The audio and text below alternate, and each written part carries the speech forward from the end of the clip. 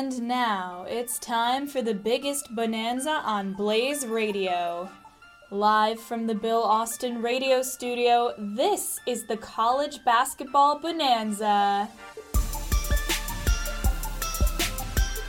All right, everyone, welcome into the College Basketball Bonanza. Some more Mega Seg issues.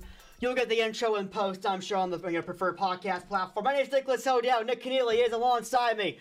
We have a very busy show. It's a jam-packed time of year, and we're finally back in the same studio again, which we've had a few weeks of absolute chaos between the Super Bowl, work, sickness. I mean, we've had pretty much everything, but we're both back in the same studio, and what a time to be back in the studio, because this is our final show before we have some kind of brackets in our hand, and that makes me happy. Right, end of the season starting to ramp up. Perfect timing, all of us, back up in here, and it feels great, ready to get on a roll. Yeah, and it's been a chaotic few weeks, as I've said, and of course this will be a show where I do have some bracket talk, as the selection committee took out their top 16 on Saturday, right as the slate of games was beginning, and those one seeds, Alabama, Houston, Kansas, Purdue, I don't think too many people would argue over that whatsoever.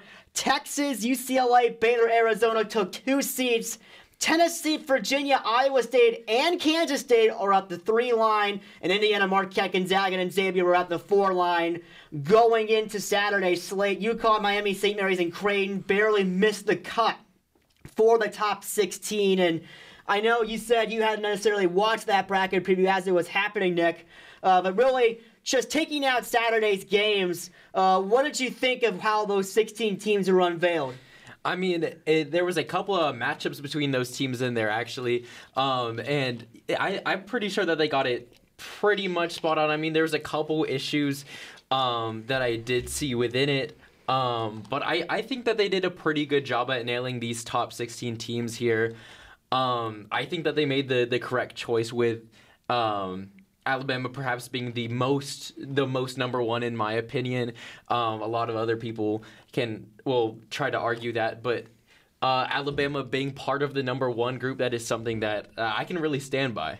Yeah, and Alabama was the overall number one, according to the committee, and that was the decision I really liked. With the number of quality SEC wins they picked up, the non-conference wins. Remember the game against Houston way back in the non-conference games? Those games matter, folks. They matter before everyone else starts bandwagoning onto the sport. They matter. That's exactly why right there. Guarantee if the result was flipped, you'd be having a different overall number one seed. So that's how big those games mean. No issue with me on the 1 seeds at all. Not an issue with me on the 2 line either. I think Tennessee kind of took themselves out of it, particularly with the result on Saturday. I'll talk more about that in just a few minutes. Iowa State and Kansas State being on the 3 line was an interesting one to me. Indiana on the 4 line was also intriguing to me, especially where they were, especially given the loss to Northwestern that they ended up taking on the road. But it seemed like that didn't necessarily matter a ton when it came to this particular reveal. I would have liked to have seen St. Mary's gotten in the 16, particularly with the head-to-head win they got over Gonzaga.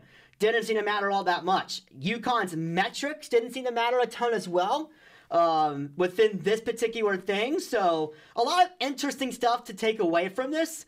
But particularly with the top 2 seed lines, I think they got those 8 teams in the right spots. I have no arguments with the 8 teams whatsoever. Maybe the order of it could have been a bit differently. But regardless, I think the committee sort of did their job putting the teams into the correct seed lines. Now for a couple of those notable games featuring the top 16. Kansas, big win over Baylor, big win. And it didn't seem likely at the start, that 87-71 win. And this is a game where Kansas won the second half by 29 points. Kansas beat Baylor in the second half by 29 points at Allen Fieldhouse. Rarely do we say that in a game amongst top 10 ranked teams, but that's exactly what happened. And that first half performance, I mean, that was kind of reminiscent of the TCU game to me. But the way they battled back was just unbelievable for Kansas. And it took everybody. I mean, yes, Jalen Wilson had his double-double, but Juwan Harris with 14 points, 9 assists a fantastic distributor for the Jayhawks. Grady Dick had 16 points. KJ Adams had 17 points. Everything they needed to do was a fantastic team performance in a game in which Kansas got their first double-digit win in a game that trailed by double digits since December of 2015. And just to speak to Kansas first real quickly, what kind of potential do you think they showed within that performance on Saturday? I mean, I think it really showed how much the sky really is the limit for this Kansas team, especially looking at how they really bounced back in that second half. They went into halftime, of course, down 13 to the Baylor Bears, and they really rejuvenated, as you mentioned before. This is really a team that they were able to really rally behind Jalen Wilson. They were getting to the line a lot as a team, and that's something that you see is very important in March, is getting to the line. And they did pretty well at the line, shot 85% on 27 attempts. They're showing all the fundamental reasons why this team has the potential and the opportunity to be a Final Four team at the bare minimum. I mean, this is a really, really strong Jayhawks team. And they did this against a really strong Baylor Bears team. I mean, this isn't just against any other Big 12 team, which, of course, is the Big 12 Big 12 that we're talking about, a bunch of great teams. But this is Baylor, one of the top programs right now in the country, and they were able to have that sort of performance. It really was kind of a preview of the sort of games that you might see in the NCAA tournament for them. I think that was a really good window into what they can do. That second half Kansas team is a team that can defend a national championship, if I'm being completely honest with you. Yes, Jalen Wilson did his thing, but you get Harris going, you get Dick and Adams both going, and McCullough did his role from the free throw line as well as rebounding. That's the kind of team effort that can win a national championship in Houston. That was what that looked like to me. In a sport where I have really no idea who would win a national title right now, that's the kind of performance that can tell me if they can do that consistently, they're the ones. Mm-hmm. They're the ones. They also ran sort of a kind of rotation that you might honestly see come March. Obviously, teams really shorten their rotations to 7-8 players that they really think are going to step up when it matters.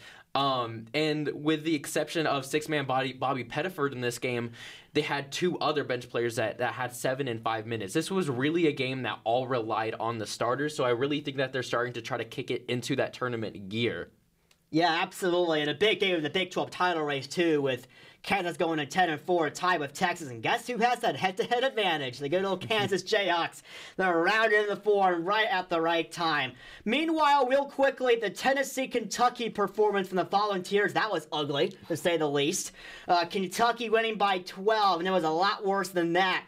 In the first half, Kentucky was firing on all cylinders with Cason Wallace and Chris Livingston both having fantastic performances, combined with an Oscar Tshiebwe masterclass from him as well. Not nearly as many rebounds, but getting to the line, being a presence down low. Really incredible performance from him. We'll talk a lot more about Kentucky at a Bonanza after party on Wednesday morning on your preferred podcast platforms.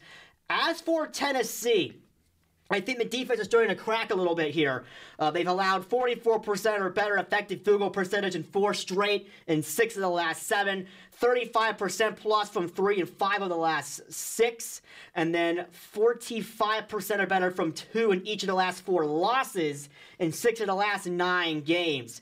This is still the KenPom #1 defense by quite a bit in the adjusted defensive efficiency.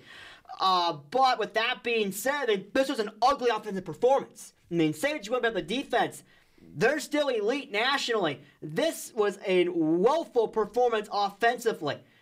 Is that offense really dragging that defense down in your mind? Absolutely. I mean, they looked completely lost in this game. Just a bunch of bad shooting from whether it's inside the arc or around the rim. It was just not good offense. They seemed like they really didn't know what to do with that Kentucky defense. I mean, you look at the bench unit, they went 1 for 11 as a whole.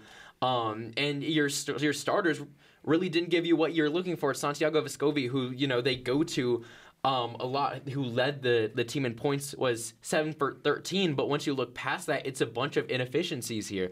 And that's not something that you can have coming down the stretch. It's looking very, very bad for their offense. And, their defense is regarded very, very strongly. But when if you give yourself those opportunities on the offensive side of the ball and you can't capitalize on that, then what's it all for? Yeah. And also shout out to Jemai Mashak for his 16-point performance of a really solid, efficient game from inside the arc along with 8 rebounds. That's a really solid performance from him. Everyone else, particularly the starters, woeful. I mean, Shakai Sigler only had 8, was 2 of 9 from 3. Jonas Adu had 4. Other than Nakamoma had 6. And only 3 points in the bench. I mean, that's a woeful performance there. Do you think they can still get it together on offense to peak at the right time before the NCAA tournament? I think that they can sort of get some more momentum on offense. Are they going to build a possible national championship level offense? No, 100% not. This has always been a team that's relied on their defense this year. Are they going to maybe get something working in the right direction so that they can kind of support their play style? Sure, but I think the ceiling for their offense still wouldn't place them in the Final Four, maybe even the Elite Eight. I think when it comes time for when the true offenses and defenses really shine in March Madness, yeah, their defense is going to do great, but these issues that we've mentioned before, that's just going to overpower it. Yeah, and quickly, that battle of 3 seeds in the preview, Kansas State, Iowa State, it was a really solid home win for Kansas State. That was a big one for the Wildcats to really prove themselves. They've deserved that number 3 seed. Let's move on over to the Big Ten and the Northwestern Wildcats. This has been quite a story for the Northwestern Wildcats and what they've been able to manage over the course of this season. The win at home against Indiana really put that on a pedestal for Northwestern. Their second straight huge home win that they've had really through this entire year. And that was a game in which Indiana had to claw back to get back in that game. And that was a game in which Northwestern really boat raced the Hoosiers in that first half. And clearly a place where excitement is starting to really come into its full slate. And I think a lot of that equation has to do with a play like Boo Buie being exceptional for the Wildcats. 100%. I mean, as of about maybe an hour or so ago, they just picked up their 5th win in a row coming over Iowa. I didn't really have enough time to kind of put those statistics in my notes. But what I will tell you from their last 4 wins against Wisconsin, Ohio State, Purdue, and Indiana, it's really been 3 keys that I've seen here. In the first one, which you mentioned a little bit of, is put the ball in Boo Buie's hands. In each of those last 4 wins, he has either led the Wildcats in field goal attempts or assists, right? And he's currently 2nd in the Big Ten guards for usage rate at 28.5%, only trailing Maryland's Jameer Young. And 6th overall in usage rate for the entirety of the Big Ten. I mean, when you put the ball in his hands, which Northwestern does very, very often, good thing has happened. And, he's 5th in the conference for points produced. I think that really is a testament to his abilities. In the Northwestern Wildcats, they also have really solid team defense, 19th in the nation for points allowed per game. And the other team's leading scorers, they usually reach their average, like Zach Edey had a good game, Trace Jackson-Davis had a good game. But the rest of their team, the supporting cast, the Wildcats really do a good job at locking them down. And that just shows why they're ranked 28th in KenPom for adjusted defensive efficiency. I mean, this is a really, really strong defensive unit as a whole.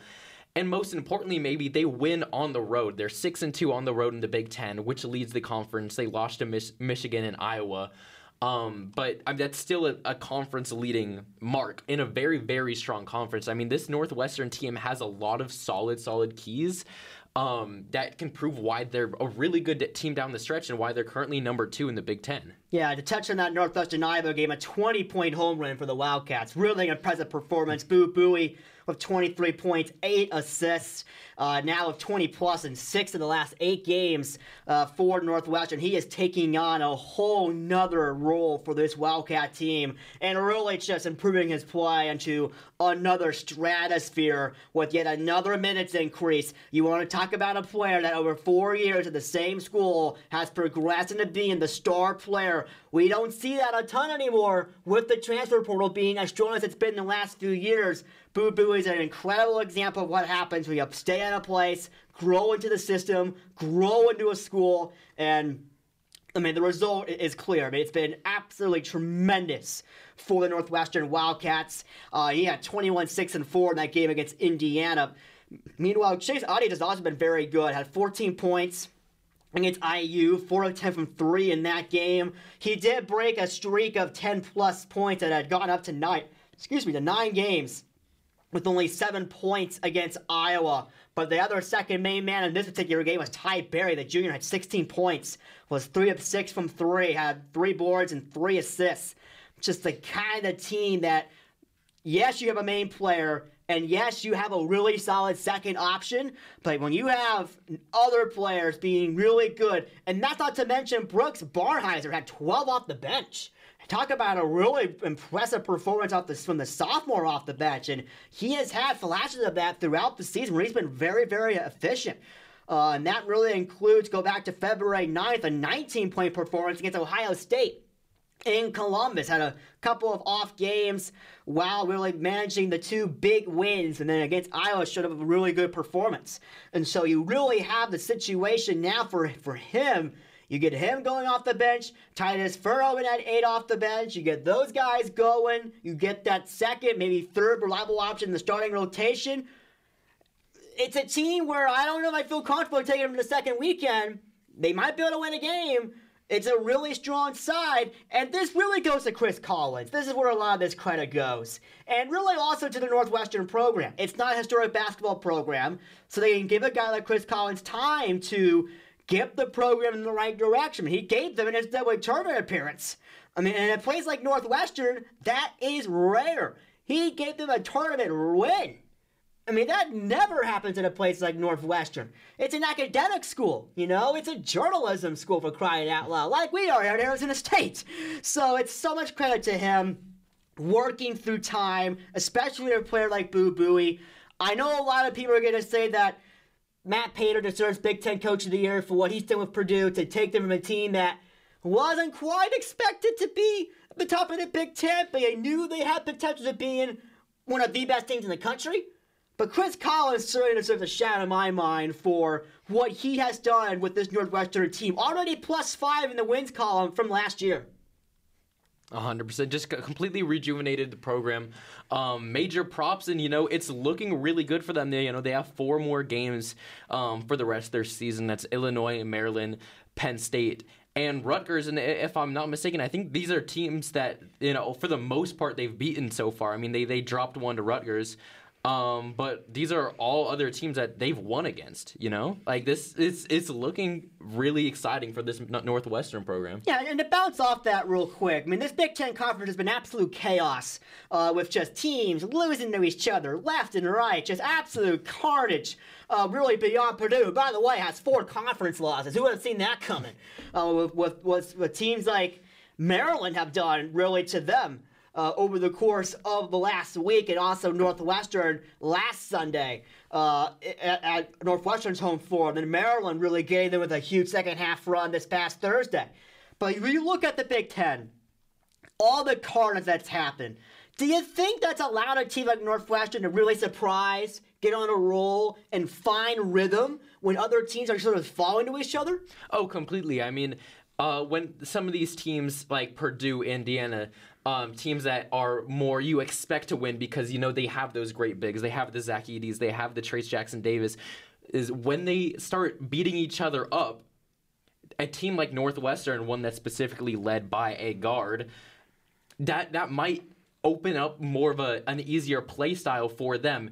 And besides just, their advantage at the guard position, just the wear and tear that the Big Ten has been giving itself throughout this whole season. I mean, there was times where Iowa looked like the best team or second best team. Purdue's been number 1 this whole season. But there's been times where Iowa has looked like the number 2, or Maryland's looked like the number 2. Even at the beginning of the season, Michigan looked pretty strong for a couple games until they lost 1 to ASU.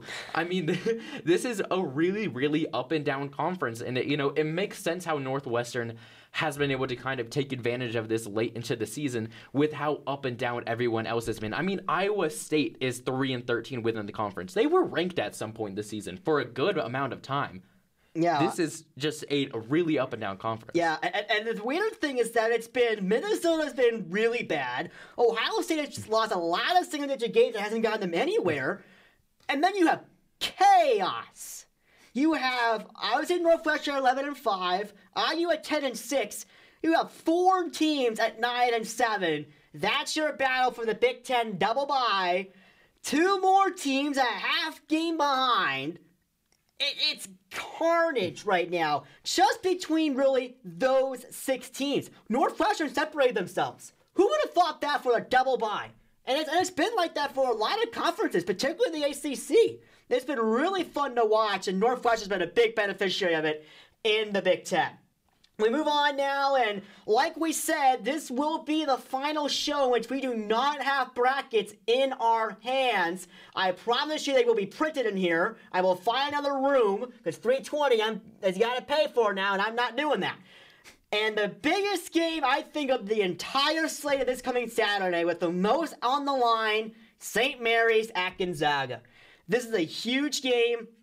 Both teams have to survive certain home games. On Thursday, St. Mary's against Pacific, Gonzaga against San Diego. And then if they win both those games, it will come down to St. Mary's against Gonzaga.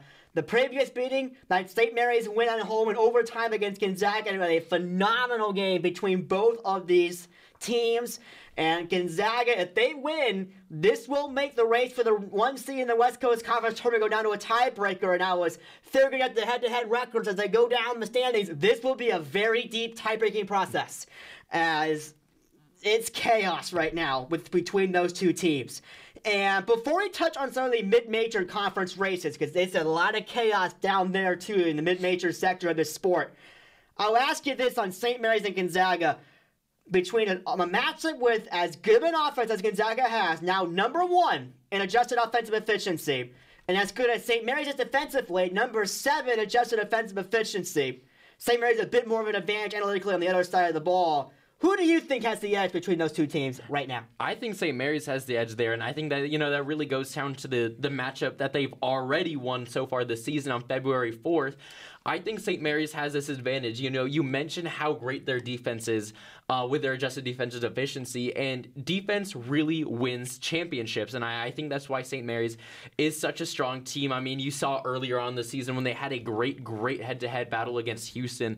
I mean, this is a team that, for being in the West Coast Conference, has had some great tests this season, and I think they've really shown who they are as a program, and I think that if they go up against Gonzaga again, which they will with their season closer, I think they're winning this game. Again, I think they're taking that 2-0 win in the season series. I think they're taking home the regular season championship title name for the West Coast Conference. It's St. Mary's all the way. Yeah, this will be an incredible battle inside. Gonzaga offensively has been shooting over 58% from inside the arc. St. Mary's has only allowed just over 44%.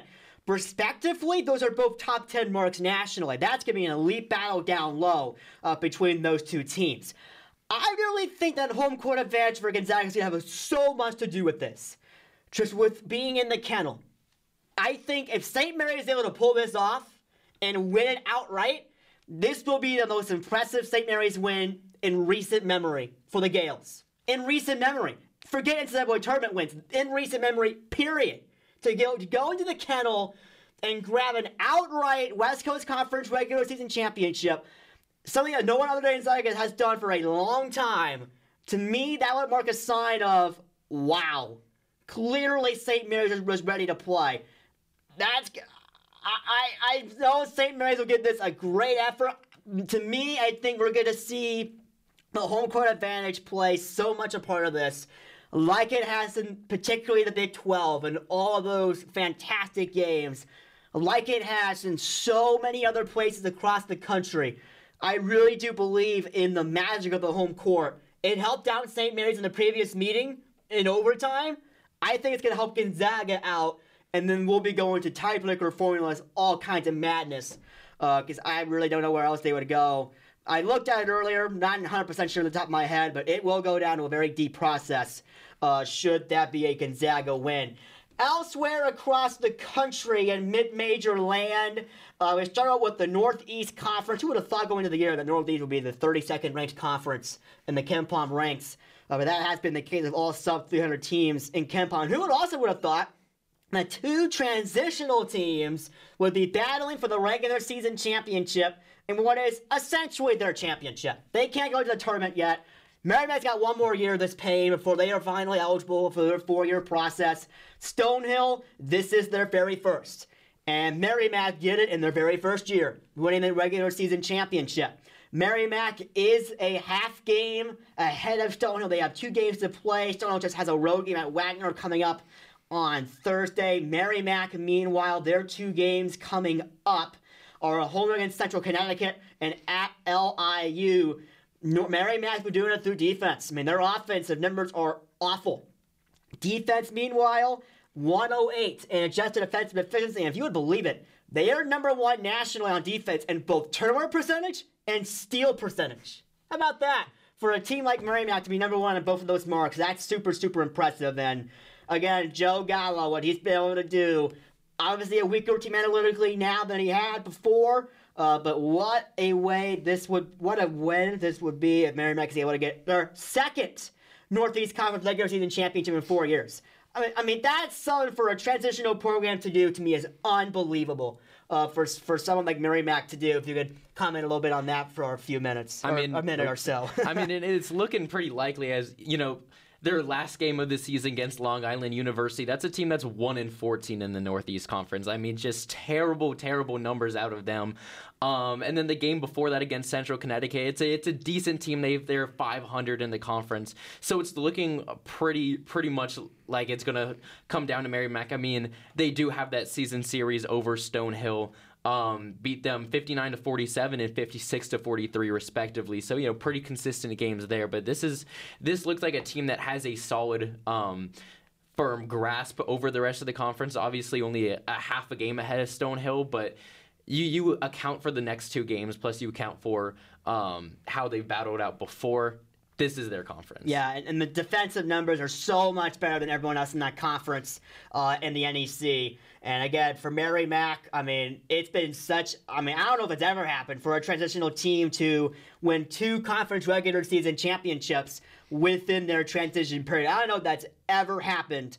But what a sign of program marks it would be for Merrimack. And then watch out, because they're eligible for everything after this year, the 4-year transition being up. So what a way it would be for Merrimack. Just a true sign of a program who has made the best of what they can in the transitional period.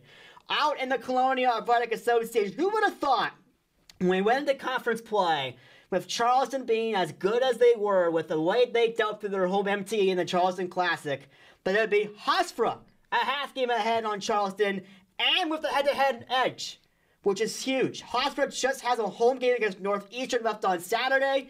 Doesn't matter if Charleston does. Hofstra wins that game. They got the 1 seed on lock. And with that comes our beautiful regular season championship graphic on our Twitter at College Bonanza for you to enjoy. Charleston, meanwhile, has 2 home games left against Towson and Stony Brook. Towson and Lincoln, by the way, that will be a game to watch there as Charleston went to overtime on the road against Towson way back close to the start of this season in the conference race. But what a way it's been. Both these teams are in the top 100 KenPom-wise, so this conference, as far as representation, can't go wrong, in my opinion, with any one of these teams. They have a very balanced analytical profile, and I would have to go back and watch some film on Hofstra, because as much as we talked about Charleston on this show, Hofstra would certainly have to have a shout. And if you're Charleston, you win those 2 games, get a 28-3, you go to CAA finals, that gets you, I'm pretty sure, about that 30-win plateau. Who knows what can happen if you're 30-4 and lose to Hofstra in the CAA finals? I don't think it'd be enough, and it'd be really painful to see a 30-4 team not make the tournament. But there's a lot of what ifs as far as that concerned, and legitimate what ifs with how the Colonial has been. Out in the horizon, it has been pure chaos, but it seems like we finally have a clear answer thanks to Youngstown State. This team at 14-4 in Horizon League play has won 7 of their last 8 games, has 2 road games against Robert Morris and the infamously hard-known game against IUPUI. We love the Jaguars. Next Saturday, and again, if they win those 2, that's it, it's done.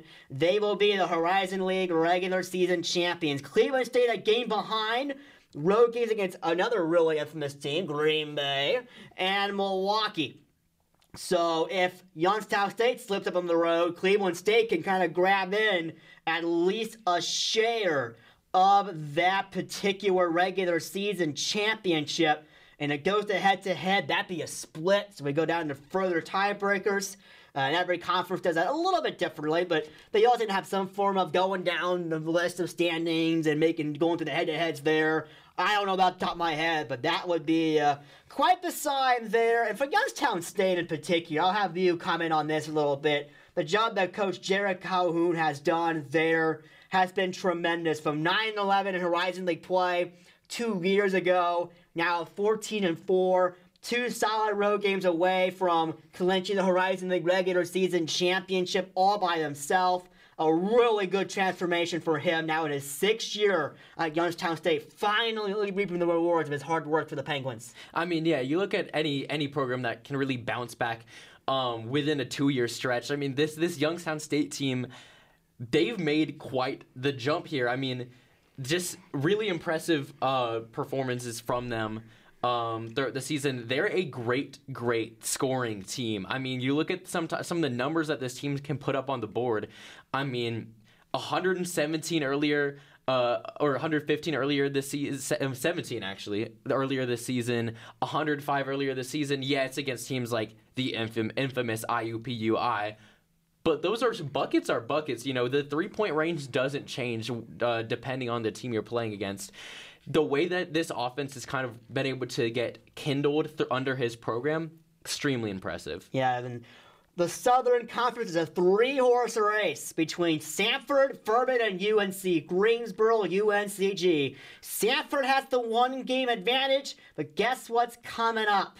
A battle with Furman at home on Saturday. It's going to be one of the mid-major games of the year, as Sanford and Furman perhaps face off for at least a share of the SoCon regular season championship. Meanwhile, UNC Greensboro has a home game of Western Carolina and a road game against East Tennessee State coming up this particular week. They lost to Sanford both times, so Sanford has the head-to-head advantage there, but they get a split against Furman. So that'll be a case where if it is a Furman-UNCG tie, you could really see that transform. But Sanford-Furman, what a game that's going to be in the SoCon. That might be appointment television at the mid-major level.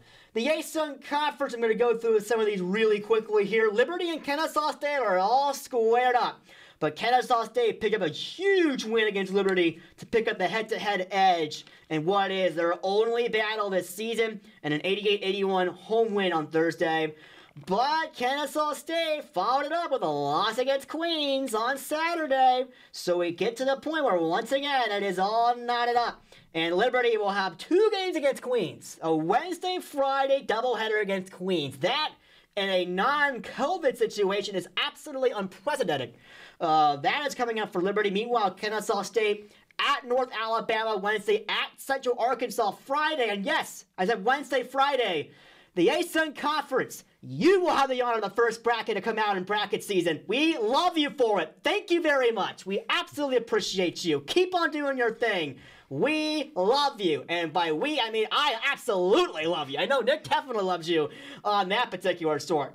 And then the Sun Belt Conference will go there to second to the last. Southern Miss, a game edge on Marshall with road games against Old Dominion and Texas State left.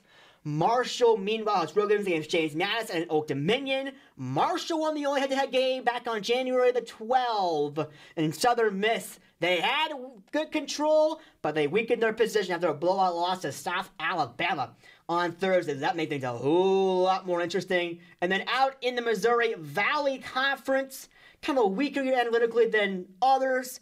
It is a 3-horse race. Drake, Bradley, and Indiana State.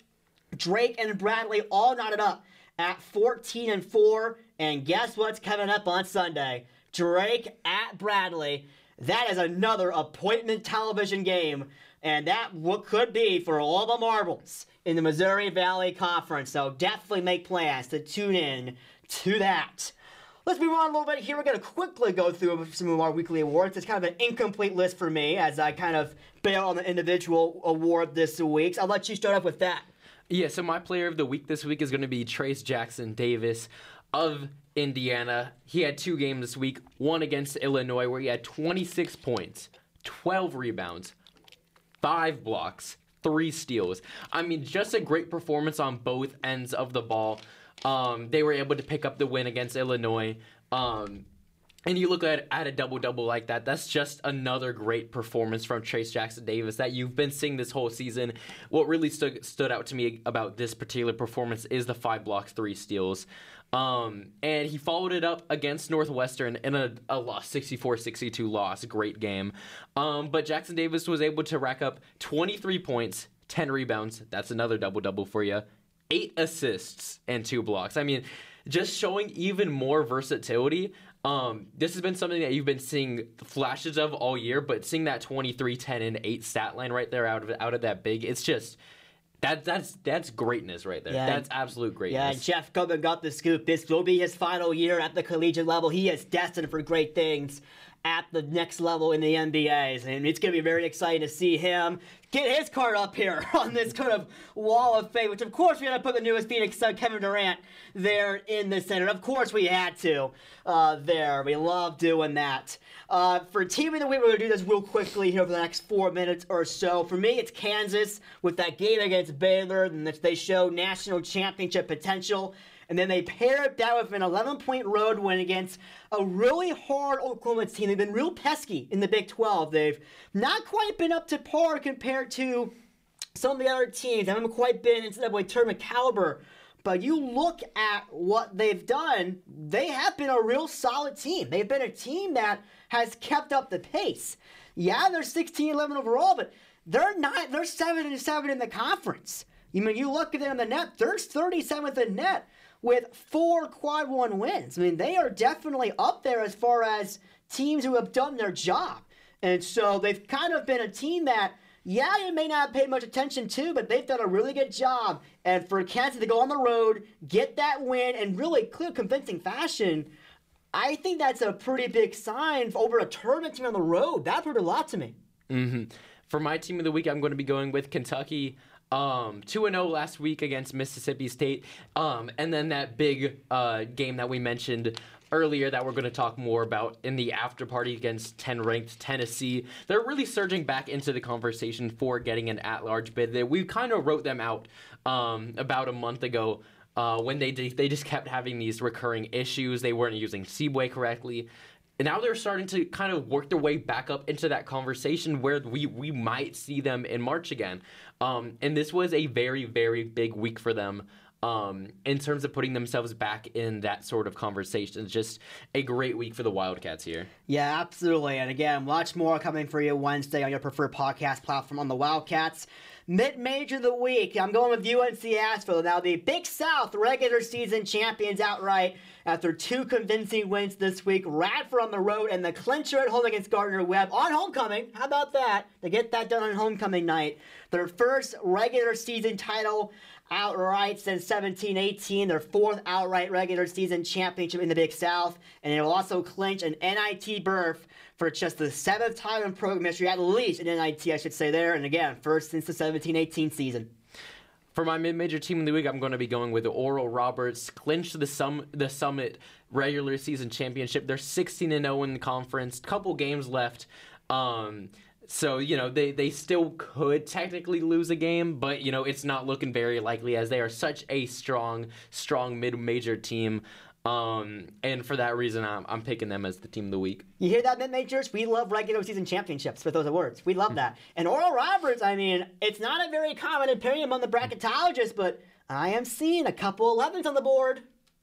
That's a big number there for a mid-major, so definitely a stay tuned with that. Not likely, but you look at Oral Roberts, I mean, they are up there. Within the net, they're 45th. There's no quality wins though, so you can't put them in, obviously, on an at-large basis. With all the Q4 wins, they've been racking those up. They're freaking candy bars. But they have been really, really impressive in the Summer League this year. We get to the Bubble Watch segment, and this is an segment I kind of wasn't hoping to really do with the bubble, and it's kind of shrinking before our eyes. You have a look at the bracket matrix, which updated again today. there are just 7 other teams outside the projected field who are getting in brackets. Only 2 of them are getting in at least 10 brackets. New Mexico has 10. Not a lot of them came out, not a lot of awards for them today. Just 4 on the list for today. Just 40%. And then North Carolina, who is pretty much the consensus first team out in the Matrix, and 43 of a possible 92 brackets today. And you are seeing some pop up for them. And then only 2 more in at least 8. Clemson, somehow, and they are pretty much a unanimous out. So they're relying on older brackets right now. They'll be gone from that list. Especially when you take a loss to Louisville. Ugh, that's just disgusting. And then Utah State in 8 of the possible 92 brackets, and 6 of them came today. So they are still trying to get some traction, really hard for them in the Mountain West. And then just 3 others. One of those deals where you get that Southern New Mexico team. North Carolina, by the way, still no quad 1 wins for them. Still none. And then Clemson, who's, I think, out for good. Quite frankly, out for good. Just another bad loss. Couldn't afford it. Other teams who are in getting at least 1 bracket. Oregon, who, by the way, I think lost to Washington State. They'll be out for sure. Weak record. North Texas, they are actually all right. And in Conference USA, they are battling with Florida Atlantic for that Conference USA regular season championship. So a lot of talk on that coming probably next week. And a Texas Tech team who has won 3 straight Q1 wins. They are trying to take advantage of the situation. Some of the other teams in consideration, per Joe Lunardi, the Charleston team we talked about, Arizona State. Again, this is now that we're getting to next 4 out territory within Lunardi's picture. And Penn State. Other teams below that, Michigan, they're firmly out, though they have opportunity left. Seton Hall, and then each gets to get weak from there within my picture.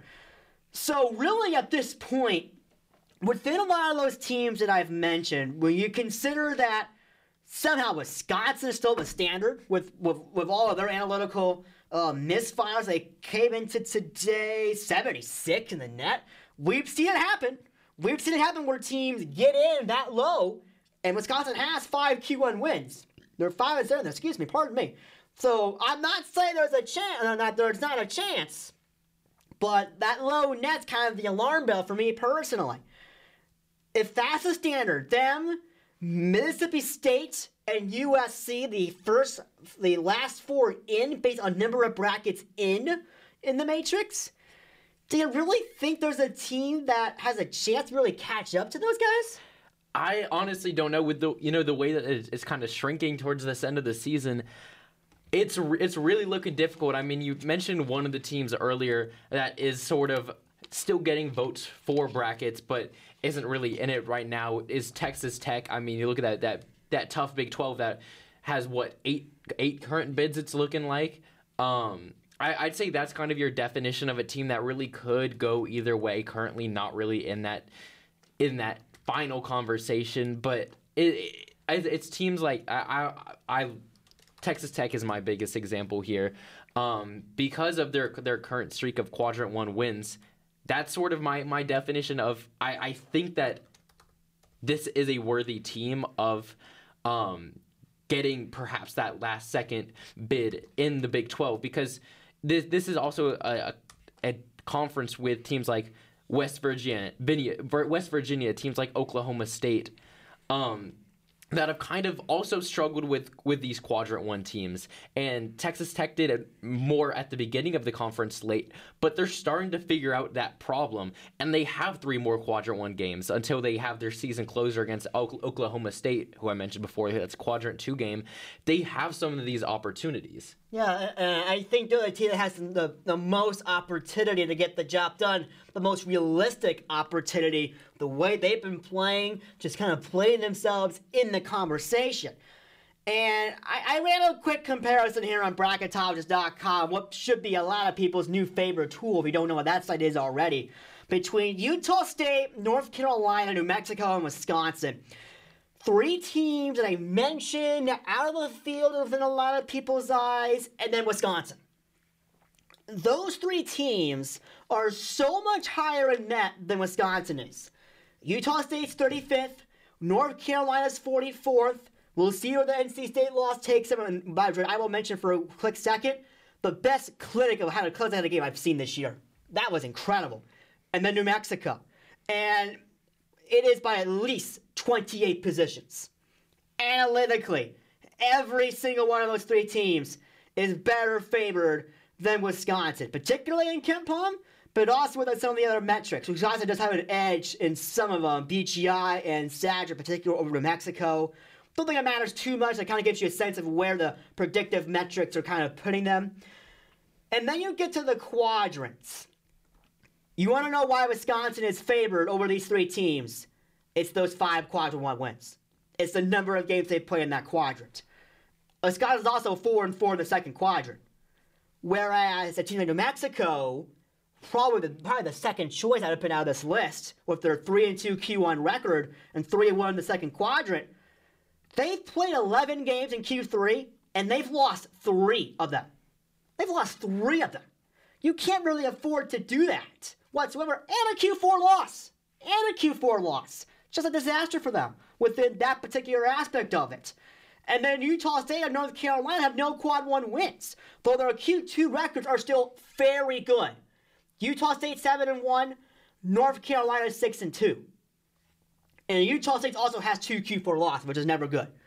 So you can see why Wisconsin is still in this conversation of being in, despite the poor overall record, despite the poor metrics. That's carrying them as their 11th best strength of schedule overall. They're in the top 75 out of conference. That's a great combination to have. And they're 15-11. North Carolina, on the other hand, to compare it again, still top 40 overall and almost top 15 out of conference, but they've done nothing within the top quadrant. They've done nothing. I mean, that's night and day. The 5-7 of Wisconsin, the 0-8 of North Carolina. That's a night and day difference. That matters. And so we're really going to see that happen over time. And by the way, since a lot of people were saying that high-quality road wins matter to the committee, within that bracket preview, North Carolina's only 2-6 on the road. Wisconsin's 4-5. And also, Wisconsin has a better neutral site record than North Carolina on the virtue of North Carolina having 1 more loss. They both have 3 neutral site wins. That's a point where, I mean, Wisconsin has the edge over these teams in many different areas. And obviously you get the edge over them, you get the edge over these other teams, and we're dealing with a 15-12 Michigan team who's 65th in the net. Particularly the 3 at the top, we're dealing with that Charleston team, which, excuse me, they're a lost way of being out of it as a mid-major. That's the reality of it.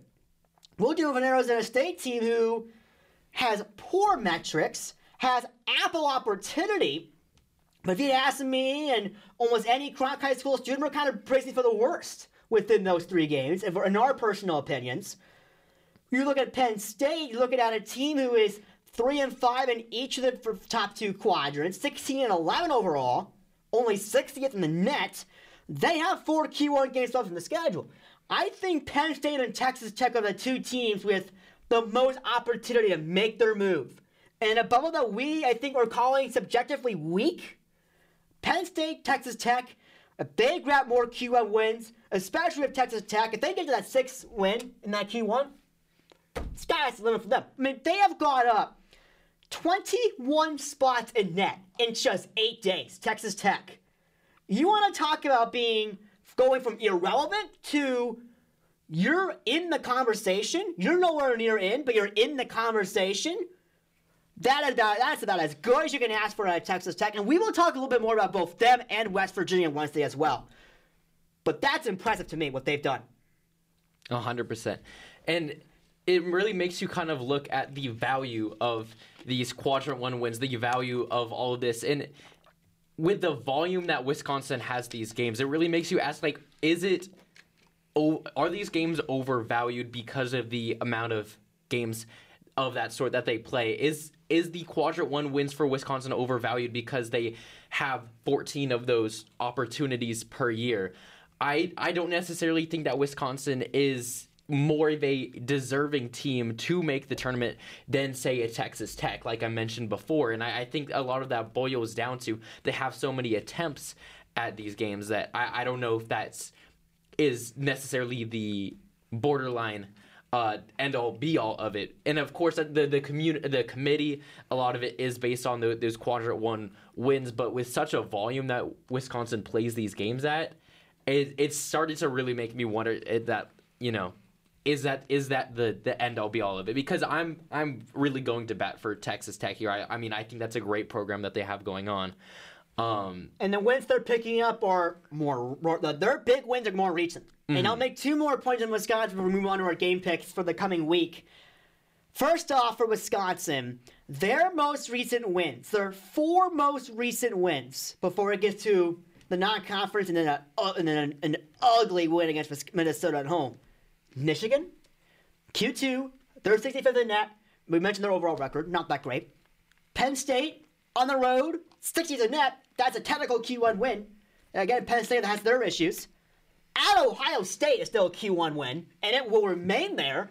But Ohio State having a losing record, otherwise known as Wisconsin better win that game. And then at home against Penn State again. I mean, they're relying on road win at Marquette, home win against Maryland, road win at Iowa. Way back in early to mid-December. That is their strength of their resume. I mean, and if Texas Tech continues on this pace, they will be proving to the community that our biggest wins are more recent. I really think in this particular instance, if they're making that comparison, that should matter, in my opinion. That really should matter. Let's move on. Our game picks of the week. We've been really spotty the last few weeks, particularly posting these, and that's something that we have been incredibly busy over the course of the last few weeks. I'm sure you've noticed that between my personal Twitter at Hodel Sports. I know Nick, with the Super Bowl in town, you are really busy. And so we have really just been all over the place. But to make everything clear, the current records, I'm sitting at 48-22, continues at 39-28. A little bit of work to do. But again, you have all kinds of opportunity in bracket season. We'll be doing picks every day. That's a big spoiler for you guys. Every day. We'll be doing that again. And we plan to extend that into the NCAA tournament. Got a little lazy last year. We're not doing that again this year. I'm going to really be hitting that hammer home. So, we're going to do this real quickly here. We got about a few minutes left of the show. Just the major differences. Starting off early Monday, Kansas at TCU. This is like one of the rare exceptions where I would go with Kansas in a road situation in the Big 12. But we know what TCU's done, and I know Kansas would be really furious at TCU for what the Horned Frogs did. I still have the confidence in Kansas. They proved in the second half, Allen Fieldhouse magic or not, to get that combined team effort again. I think they'll win against TCU on the road. I mean, yeah, you mentioned that big TCU win by 23 points earlier on in the season in Kansas, and I think that TCU can really capitalize on that mental win that they have over that. Yeah, sure, Kansas might have some sort of spite going into this game, but TCU, they are a confident team, and at home, they've been great so far this year, and I think that's really going to continue here. Yeah, we are going on the same page of Marquette at Creighton and Iowa State at Texas with the home teams there. And then also later on in the midweek, Boise State for us both at home against Mexico and UConn at home against Providence. Our second midweek difference. I'm taking Michigan State over Indiana. I really believe this is going to be an almost impossible atmosphere for Indiana to win. This will be an incredibly emotional atmosphere in East Lansing with everything that's happened on that campus over the last 6 days with the tragic shooting on that campus. You can tell that the atmosphere for an in-state rival with everything the University of Michigan did for Michigan State, that was a very emotional atmosphere. And to have the home crowd fuel you against a team like Indiana, it would already be a raucous environment in East Lansing. But I should state how emotionally charged the place is going to be. Yes, Michigan State's have to put a lot of behind them, and yes, it could be a big distraction, but ultimately at the end of the day, I really think Michigan State's going to lock in and give this campus what would be a unifying win. This would be a huge win, not just for Michigan State basketball, not just for the university, but the campus community at large. I think they need a night like this, I'm projecting that they are going to get. And that would just, it would send the morale to the roof. It's not going to cure the pain entirely of losing members of the campus community, losing that safe feeling in the spaces they had. But I would think a night like this is on the cards for Michigan State, especially with how crazy the Big Ten's been. 100% going to definitely be a hugely emotionally charged game here. But just with the current streak that Indiana's on, disregarding that very, very close loss on the road against Northwestern, I mean, they've just been on an absolute roll. Trace Jackson Davis has been tearing it up, and I think that this is a really hard Indiana team to stop, regardless of environment. Yeah, and yeah, that's going to be a really fun game to watch. That's appointment television. Absolute appointment television. In the weekend, again, a couple of major differences. Just quickly, the similarities. We've both got Kentucky against Auburn, Purdue at home against Indiana. Whole different story than at Assembly Hall. Virginia at North Carolina. I think we both think it's another missed opportunity for North Carolina. And we're both going Gonzaga against St. Mary's. Again, probably that home atmosphere I talked about to be a big key there. I'm going with the home Baylor team against Texas. I think Kansas fans will be very happy if that result happens.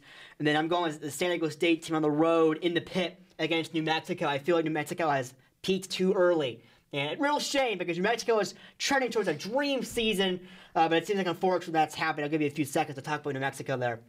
Yeah, just a great, really great season for New Mexico. Obviously, they were the last undefeated team, which kind of ended shortly, but still, what an amazing season that it's been so far. San Diego State, that's another program that had a really hot start this season, then kind of started to tail off. They've rejuvenated themselves a little bit, but this is just a really, really, really solid New Mexico team, and that's really why I have them with this home win. Yeah, and always a tough atmosphere for sure to play in there. So that will wrap things up this week for us. Again, Wednesday morning, your preferred podcast platforms, Kentucky's rise into projected fields. The Big 12, is it possible for 9 bids? With both Texas Tech and West Virginia, we'll talk about that, and we'll also talk about Florida Atlantic. Is their margin for error now 0? We'll talk about all of that on Wednesday morning. And then next week, back here in the Bill Austin Radio Studio, like I mentioned, brackets will be in the studio. I cannot tell you how excited I am for brackets, 2023 brackets, being in the studio. I cannot tell you how excited I am. I cannot control myself. It is so exciting to have that happen. That's coming up on sale. A lot of talk about that, all the mid-major happenings, and also the great, great stuff within the Power Conferences as well. For Nick Canelli up at Nicholas Hodel, a very good rest of your night. Blake Nevis been helping us out in the control room. He's got one shiny million keyed up for us for you live listeners here on BlazeRadioOnline.com. Have a very good week, everyone.